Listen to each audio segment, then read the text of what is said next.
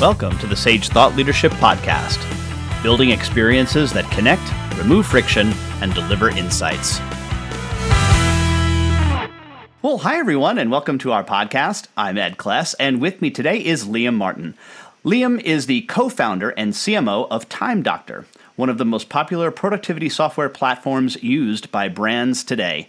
He is the co-organizer of the Running Remote conference and the co-author of the book Running Remote. Liam is an avid proponent of remote work and has published works in Forbes, Wired, The Wall Street Journal, and many others. He travels around the world a few times a year, usually spends time in Austin, Las Vegas, and Ubud. He currently encourages others to work remotely while he travels. Welcome to the Sage Thought Leadership Podcast, Liam Martin. Thanks for having me, Ed. I'm actually going to Lisbon next week for a couple weeks, which will be fantastic. It's my first time. Outstanding. Well, Liam, why do you do what you do? So for me, I feel any entrepreneur that's very passionate about a particular subject, they really want to put that dent in the universe. They want to change the world in a positive way. And for me, I think that remote work is the cross that I've bared over the last 20 years. I've been working remotely for almost 20 years, way before it was cool, before we heard about anything connected to COVID. I was working remotely, and I recognized that this was not only really advantageous to myself, but it was also really advantageous for the people that I hired, that I worked with, because they had the freedom and autonomy to be able to work wherever they want, whenever they wanted. And it just provides you with such a fantastic opportunity to craft the life that you want and not get stuck in the distraction factories that I call the office world. So tell me about your book, Running Remote. Yeah, so we spent the last year and a half, and we, meaning me and my co-founder, Rob Rawson, writing a book about the methodologies of remote work. So I was telling you beforehand, I've seen 27 books come out this quarter about remote work. Everyone has a remote work book right now, but it's all about whether you should use Slack or Microsoft Teams or Zoom or Google Meet. And when people ask me that question, I respond by saying, you don't even know the question that you should ask me to get the answer that you need. And so what we've written is focusing entirely on the methodology of working remotely. And what we discovered is that these companies that were remote before the pandemic, they all had this one singular thing in common, which we're calling asynchronous management, which is the ability to be able to manage people without directly interacting with them synchronously through Zoom or through face-to-face meetings. We minimize as much of that communication as humanly possible, and we maximize the platform actually becoming the manager, which is a very different concept. But once you figure it out, you can scale your business faster than ever before. And what have you found about people making that transition? How have people been able to make that successful transition? What changes in their brain? What has to click for them in order to get out of the what I'll call the how-based questions? How do you do it? And really more the what matters question, which is what are we doing here, and what's the purpose behind this? So the biggest thing that people really don't recognize is immediacy. So inside of remote-first organizations that are asynchronous, immediacy does not exist. So there is no, I need this by this time. And if you really actually look at any companies today, we have something in our Slack chat called Red Alert Chat, which is, we're nerds. So it's a Star Trek reference, which is shields up, we're in big trouble, something is going to happen that completely changes the business. And when someone posts a message in that chat, it rings everyone's phones because it really is a red alert and everyone needs to get up regardless of what time zone they're in. That red alert chat gets used about once a year on average because there actually aren't any real emergencies inside of companies.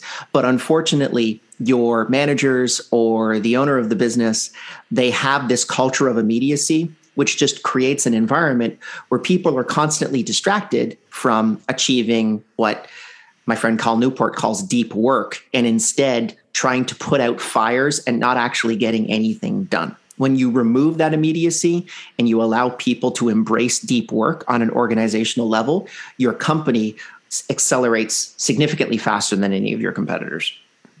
Yeah, I heard it expressed a while back as poor planning on your part does not create an urgency on my part.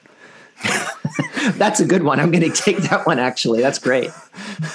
Because it really, and that's what it's mostly about, is it's people who haven't had really the time to think through stuff and then create all of these fire drills in people who work for them. And that's just really just a poor cultural environment as well. It's a toxic environment in many cases.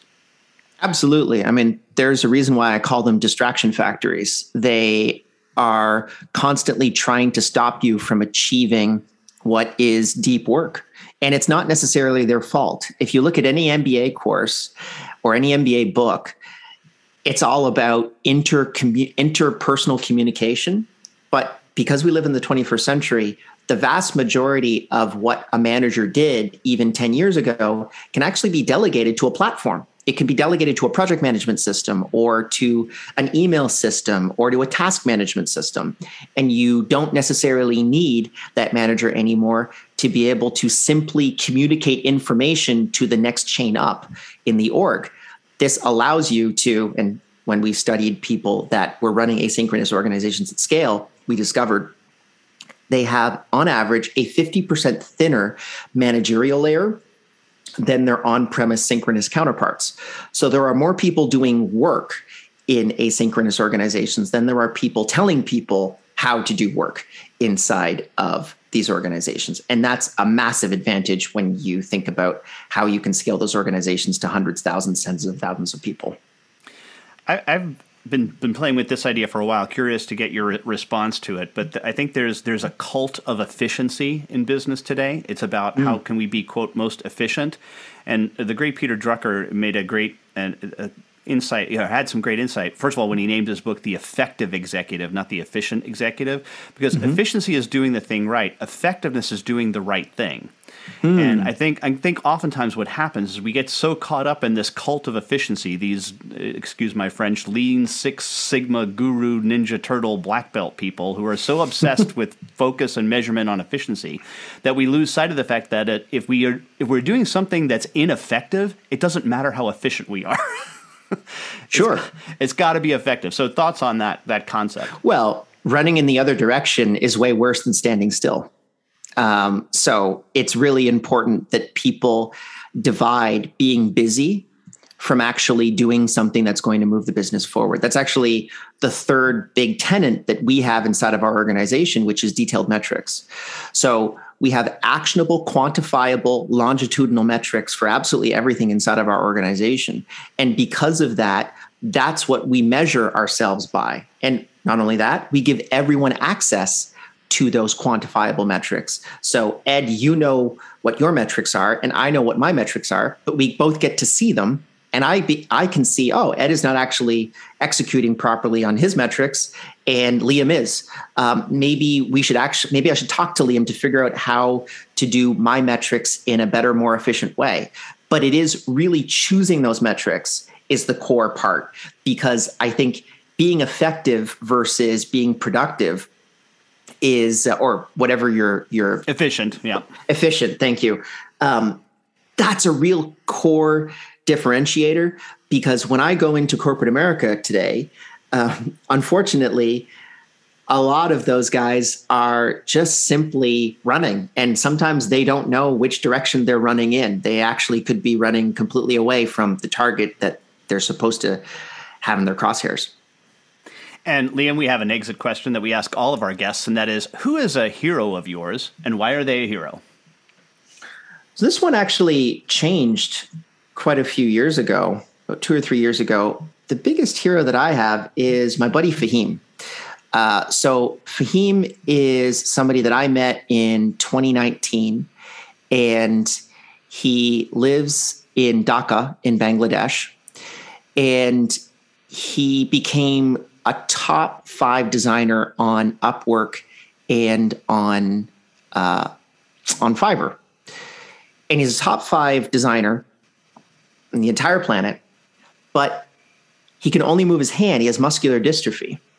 So And nothing is said on his profiles about his disability, but because remote work provides proof of work as the focus, not necessarily the package that that person is inside of, he's become incredibly successful and literally has pulled not only himself, but his entire family from working on $1 a day to making tens of thousands of dollars per month. So he's an incredible inspiration. Whenever I get frustrated or tired about promoting a book, as an example, I think to myself, wow, okay, well, Fahim could do it.